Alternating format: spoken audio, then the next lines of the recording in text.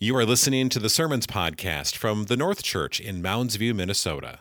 For more gospel-focused resources or information about our church, please visit us at thenorthchurch.com.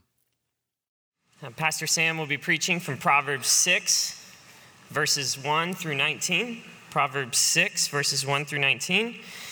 If you need a Bible, there's a blue one under the seat in front of you. You can find it on page 530. Verse 1. My son, if you have put up security for your neighbor, have given your pledge for a stranger, if you are snared in the words of your mouth, caught in the words of your mouth, then do this, my son, and save yourself, for you have come into the hand of your neighbor. Go, hasten, and plead urgently with your neighbor. Give your eyes no sleep, and your eyelids no slumber. Save yourself like a gazelle from the hand of the hunter, like a bird from the hand of the fowler. Go to the ant, O sluggard. Consider her ways and be wise. Without having any chief, officer, or ruler, she prepares her bread in summer and gathers her food in harvest. How long will you lie there, O sluggard? When will you arise from your sleep, a little slumber, a little folding of the hands to rest, and poverty will come upon you like a robber, and want like an armed man. A worthless person, a wicked man, goes about with crooked speech, winks with his eyes, signals with his feet, points with his finger, with perverted heart devises evil, continually sowing discord. Therefore calamity will come upon him suddenly. In a moment he will be broken beyond healing. There are 6 things that the Lord hates, 7 that are an abomination to him: haughty eyes, a lying tongue, and hands that shed innocent blood, a heart that devises wicked plans, feet that make haste to run to evil, a false witness who breathes out lies, and one who sows discord among brothers.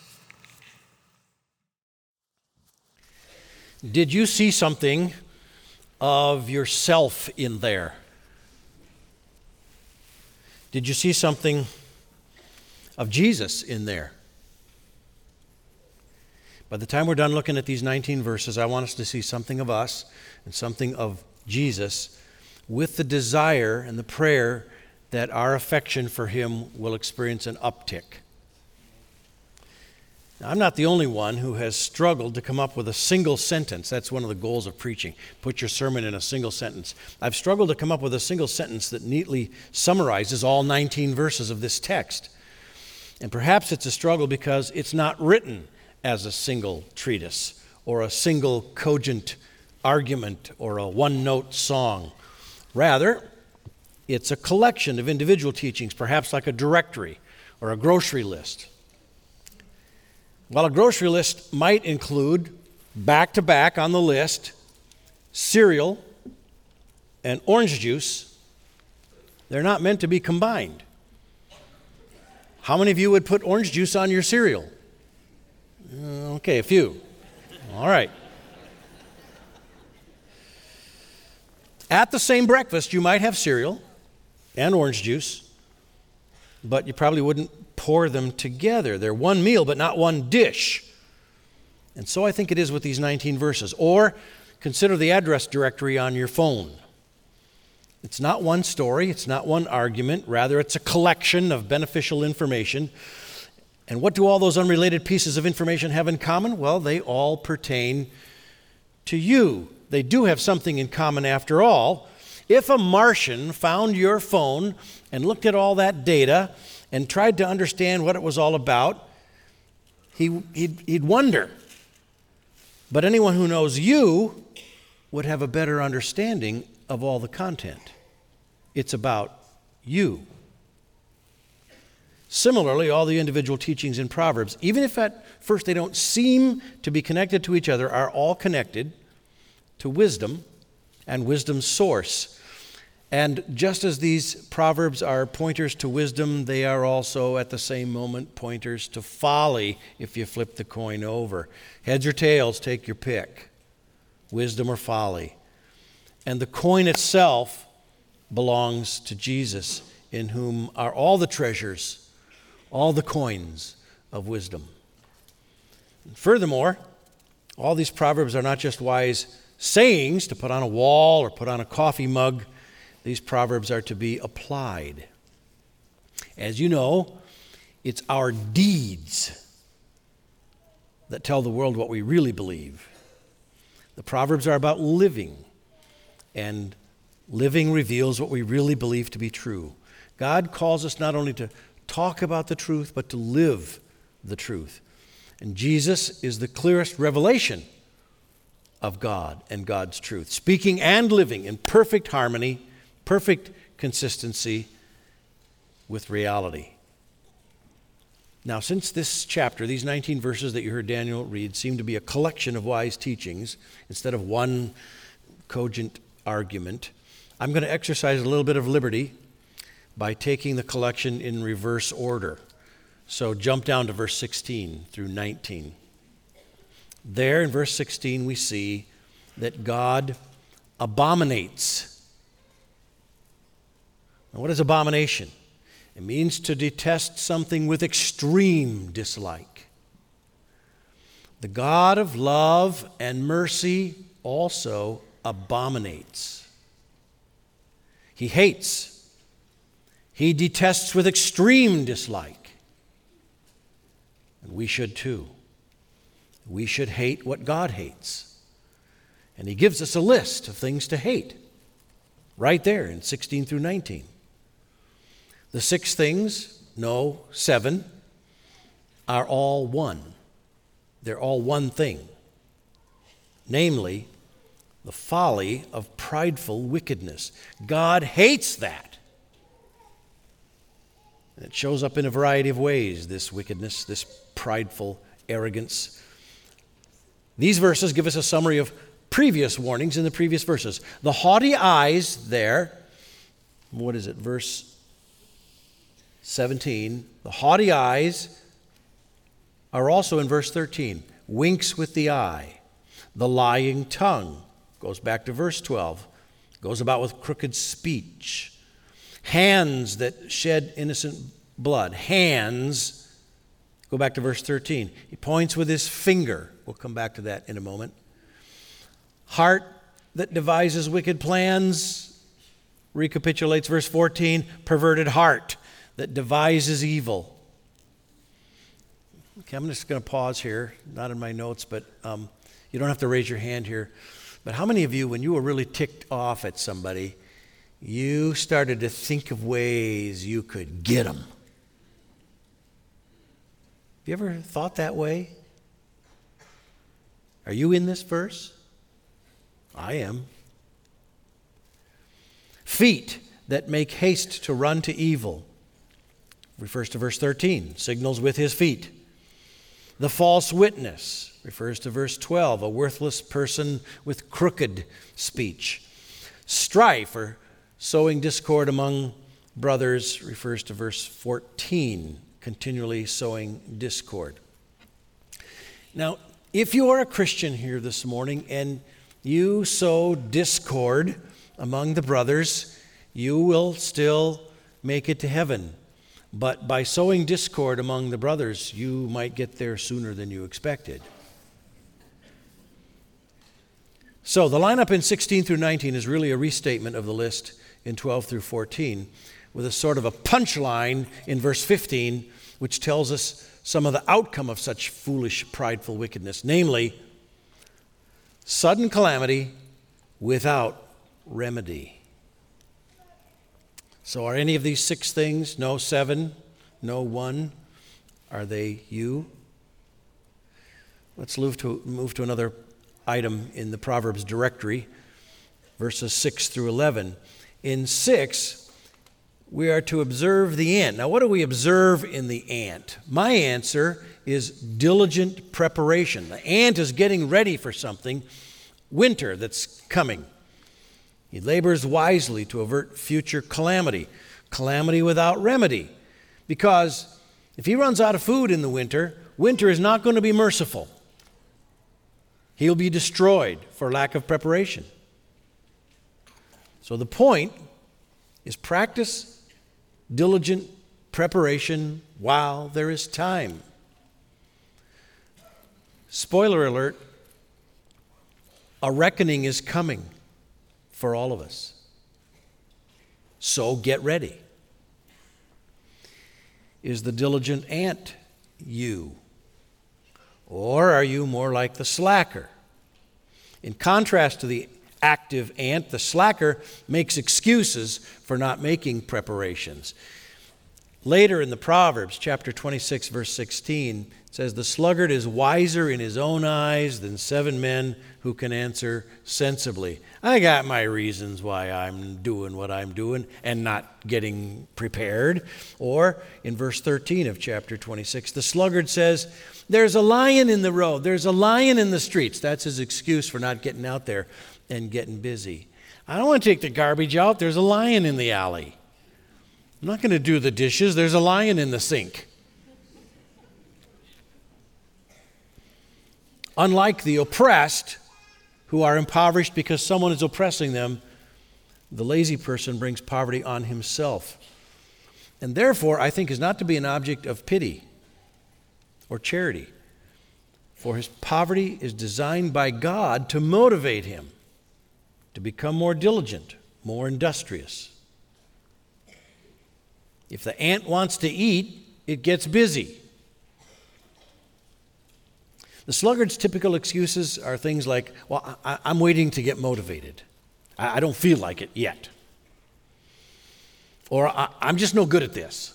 This is for somebody else to do." Or, "It's just somebody else's job. It's not my job. Others don't have to put in the same effort that's being expected of me." So, what are excuses? They are plausible but untrue reasons for conduct. They're nice-sounding disguises. They're masquerades, a cover-up, camouflage to hide our hardcore carnal aversion to accountability. We don't want anybody telling us what to do or telling us that we're wrong. Excuses can take the form of blaming, seeking to shift blame. You're no doubt aware of when God came to Adam in the garden. Adam blamed Eve, and Eve blamed the serpent, and we've been blaming ever since. Does that describe you? We make excuses by trying to prop up what we're doing with justifications, or minimizing the harm that's being done, or denying that there's anything wrong with our behavior, or ducking accountability. The Peanuts character Lucy, you might remember, she played outfield on the baseball team, and she would not catch fly balls coming out there, and she blamed the wind, and she blamed the sun, and she blamed the moon, and she blamed stars, and she blamed toxic substances in her glove. Excuses, blaming. The making of excuses reveals narcissistic, that's a big word, prideful, self-centered attitudes that seek to evade responsibility, quit when the going gets tough, when promises encounter unanticipated difficulties. Now, in verse 13, we saw finger pointing. That can be blaming. "Don't blame me. It's that guy." And finger pointing is helpful only when the finger points at the true explanation.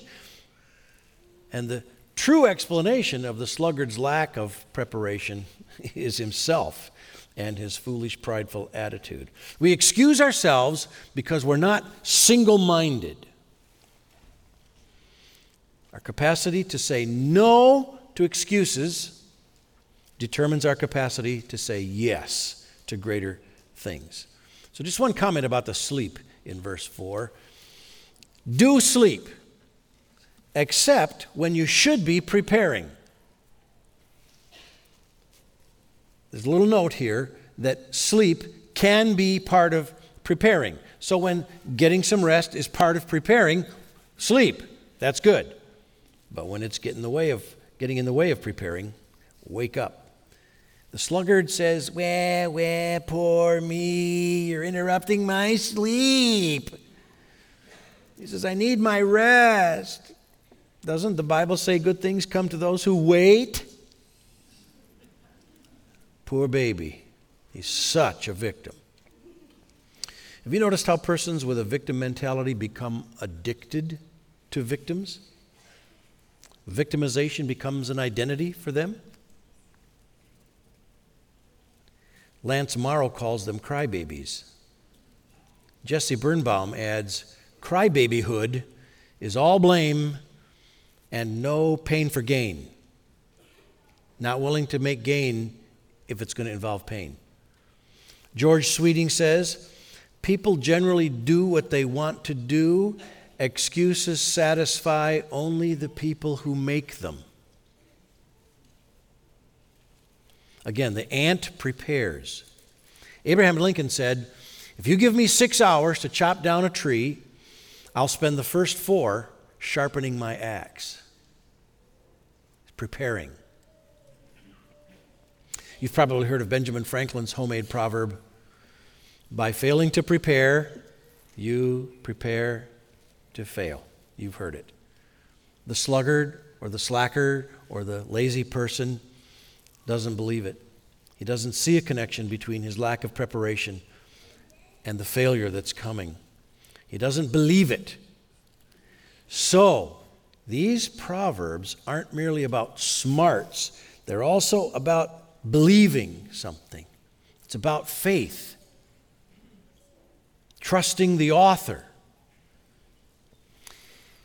So, dear unbeliever who's in the room right now, or hearing my voice online perhaps, don't fail at this very juncture.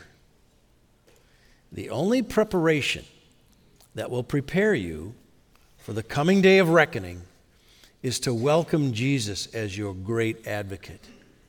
So welcome him now. Max Brooks haunts us with this. He says, if you believe you can accomplish everything by cramming at the 11th hour, well, by all means, don't lift a finger now. But you may think twice about beginning to build your ark once it has already started raining. When it comes to preparing for the future, the day of reckoning that's coming, the second most important tool we have is the present. You might be wondering, what's the most important tool? What's the grace of God, the enablement that God gives? But this moment is the second most important tool that you have to get ready for the future. So ask God to give diligence soon. Wisdom sings the old spiritual, not my brother, not my sister, but it's me, O Lord, standing in the need of prayer and diligence. Now, verse 9 asks the sluggard how long he will remain inactive. Do you see it there? How long will you lie there, O sluggard? When will you arise from your sleep? So I ask you, how long before you tackle that homework assignment or that application? How long before you repair that broken thing? How long before you sort through that closet and dispose of unused stuff? How long before you ask that man for his daughter's hand in marriage? How long before you write that letter? Maybe to a graduate in this season.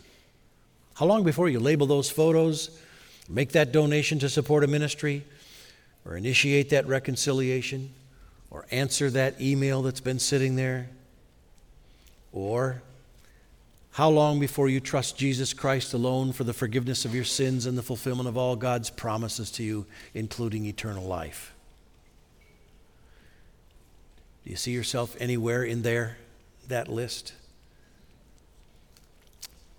Now, just to remind us, why be like the ant and prepare? Verse 11 is because there is such a thing as too late. Calamity comes without remedy. The poverty that comes upon you may be financial, may be money, but it may also be something else. It could be an impoverished relationship because you didn't initiate reconciliation. It could be poor grades because you delayed in tackling the assignments. Could be bankrupt morals because you stalled at repenting and your heart became hardened. Could be forfeiting heaven altogether. Hebrews 4:7 says, today, if you hear his voice, do not harden your hearts. 2 Corinthians 6:2, behold, now is the favorable time. Behold, now is the day of salvation. Be an ant, get busy, act. Now, let's look at the last item in this Proverbs directory of wisdom, starting at verse 1. Wisdom warns us about making oneself responsible for the debts of another. The risk of co-signing is a theme throughout the Proverbs, actually throughout the Bible. In fact, you wouldn't have to be a Christian and even know the Bible to look around in life and see the dangers of co-signing. Now, my colleagues advise that perhaps we should explain co-signing to our younger attenders who may not know what co-signing is. So I've got 3 volunteers that are going to join me up here. Azrael, Silas, and Joanna. Where are you? Come on up here. Where are you? Yes, here comes one. Here comes one. Here comes the third one. All right, line up right here, right behind me. Yes, sir. Thanks for volunteering. Glad you're here. All right, lovely. Now, I have 3 placards. I think you can read them. What does this one say?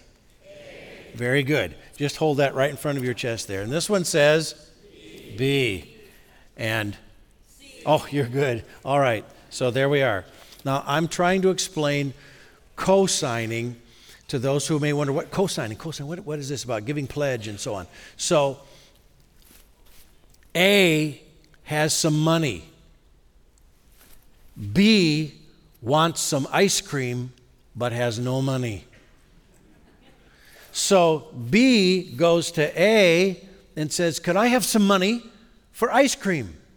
And A likes B and understands the desire for ice cream and says, I'm thinking maybe I will give B the money that he needs for the ice cream. But he says, I'm not sure B can pay me back my money, because I'd like to maybe buy some ice cream myself sometime. And so A says to B, how can you promise me that you'll pay it back? So B goes to C and says, if for some reason I, B, can't pay it back, would you pay it back to A? And C, out of friendship for B, says, okay. And what can happen, the risk is then B eats the ice cream. And A says, can I have my money back now? And B says, I don't have the money. Well, give me the ice cream. No can do.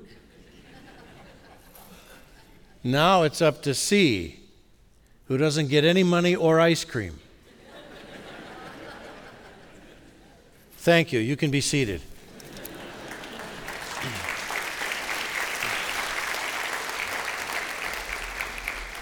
Proverbs 11:15 says, whoever puts up security, that's co-signing, that's letter C.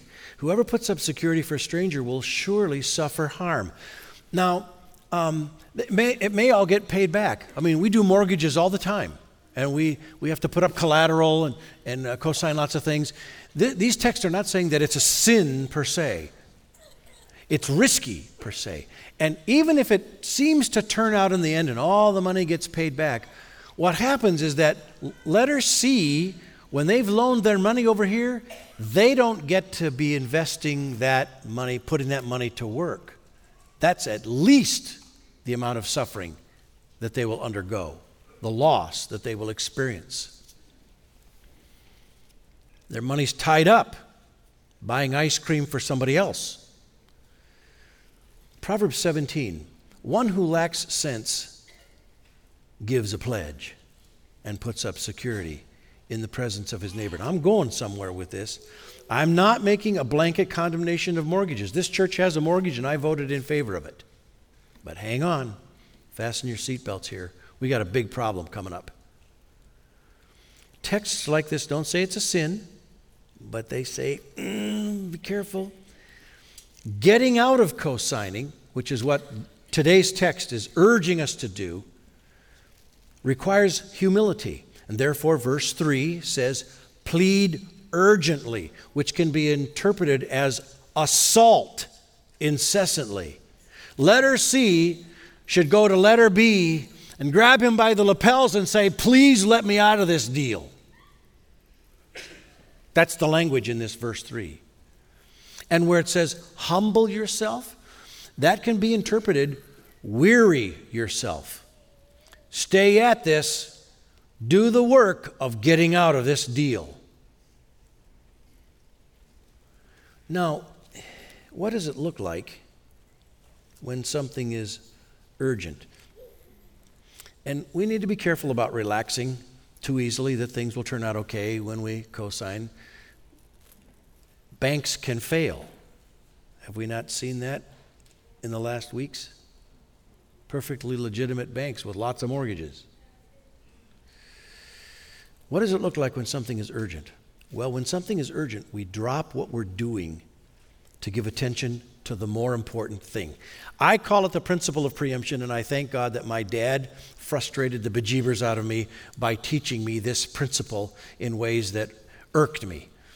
For example, we had 7 children in our home. It's toward evening, and maybe on our old black and white TV, we're watching a whodunit. We're watching a mystery, and it's getting to the end of the program, and they're just about to solve it. And Dad comes in and click, time for family devotions. Oh, Dad, couldn't you have waited 5 more minutes? And he could have. He's teaching me something about the principle of preemption, namely, the more important interrupts the lesser important. And it's not just that the more important should interrupt the lesser important. Whatever you consider more important is interrupting what you consider lesser important. So, I failed for a number of years and was late to discover that when I come home from work, I'm sending a message to my family when I withdraw from them and say, leave me alone, I need to just chill, I'm going to watch a little news or something.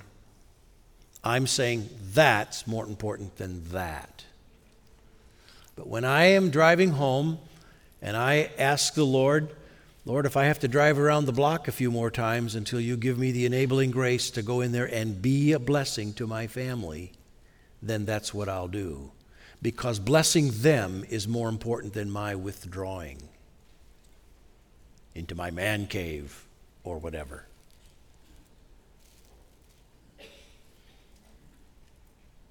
Early in our marriage, I failed. Vicki would be trying to talk to me, and I'd say, could it wait till halftime? What am I saying is more important? A game that I don't even remember who was playing or what the sport was or what the score was or who won, and not my wife. If I want to say my wife is more important with my behavior, then I interrupt this to listen to her. That's the principle of preemption. Again, these proverbs are not merely wise sayings, they're pictures of wise living. So here's the big problem then. This text is saying co-signing and taking responsibility for somebody's debt, man, that's not wise. Get out of it. If you can, get out of it. So here's the problem. If co-signing is risky, and we should be reluctant to do it, and we should avoid the risk, and avoiding that risk is wise, then how come that's exactly what Jesus does? Is he a fool? Is he not wise? He takes on all of our debt before God. The Old Testament texts, this is Old Testament, are from and by and for Jesus. And they're about Jesus, even without mentioning him by name. So how is a text like this, which is about debt and co-signing and temporal loans and collateralizing loans, how is it about Jesus? If taking on the debt of someone else can lead to poverty and slavery, which is what our text says, and if it is therefore foolish to take on such debt, we should not foolishly take on the debts of others. How can it be good and wise for Jesus to do it? Here's how. First, he has the resources to pay off all the debts of all the debtors who come to him. In contrast, I foolishly take on debts to my own detriment because I can't pay everybody else's debts. Their debts would impoverish me or enslave me. Jesus is not enslaved. Colossians 2:13, and you who were dead in your trespasses and the uncircumcision of your flesh, God made alive together with him, having forgiven us all our trespasses. Now listen, verse 14. Here's how he made us alive.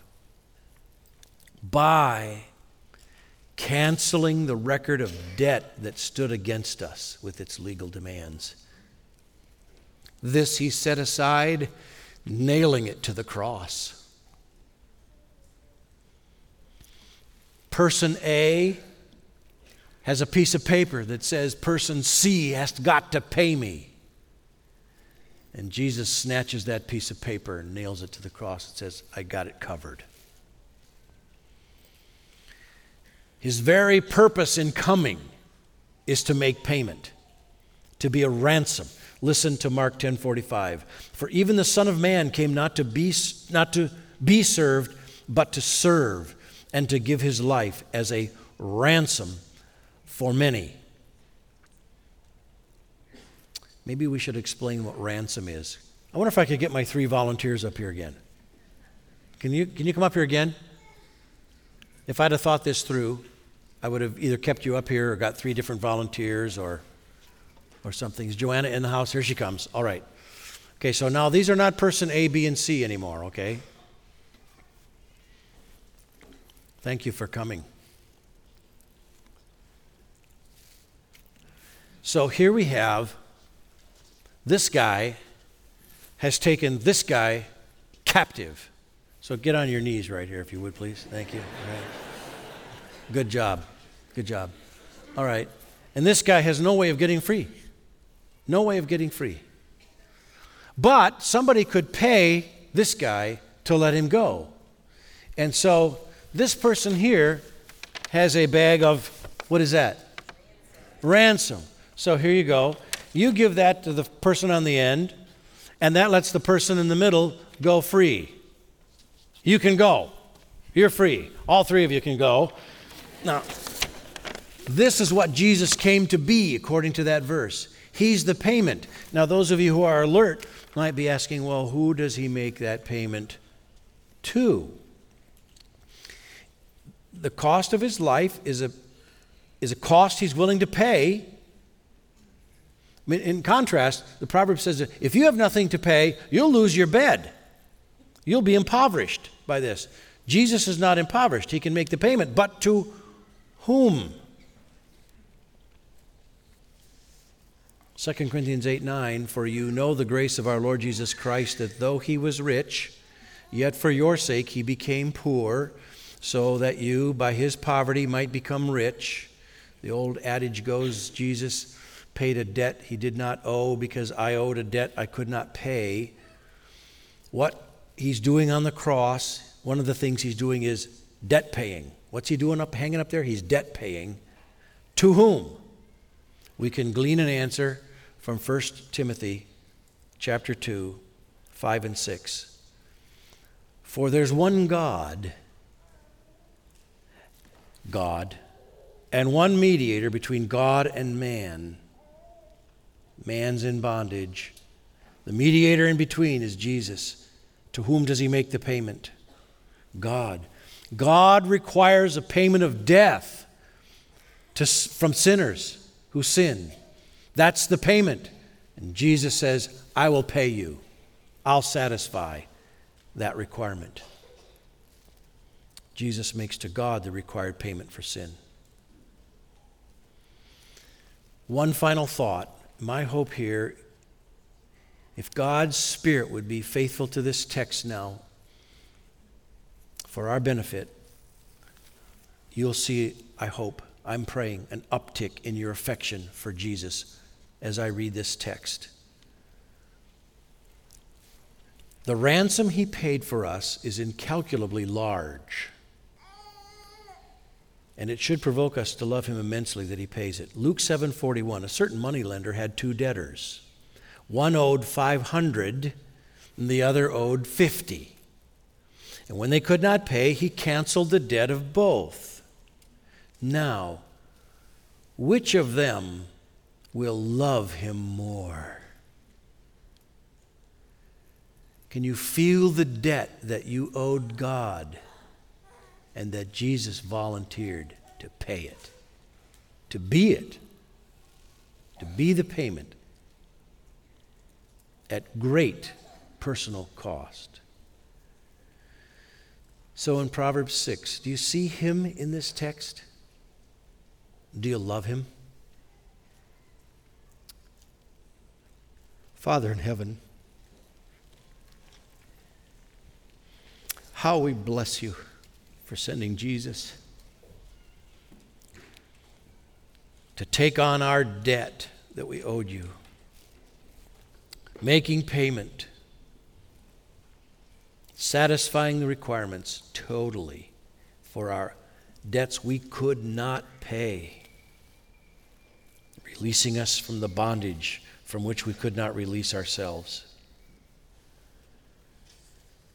I ask that as we ruminate on these realities in the days ahead, our affection for Jesus would deepen and sweeten as we recall that Jesus paid it all.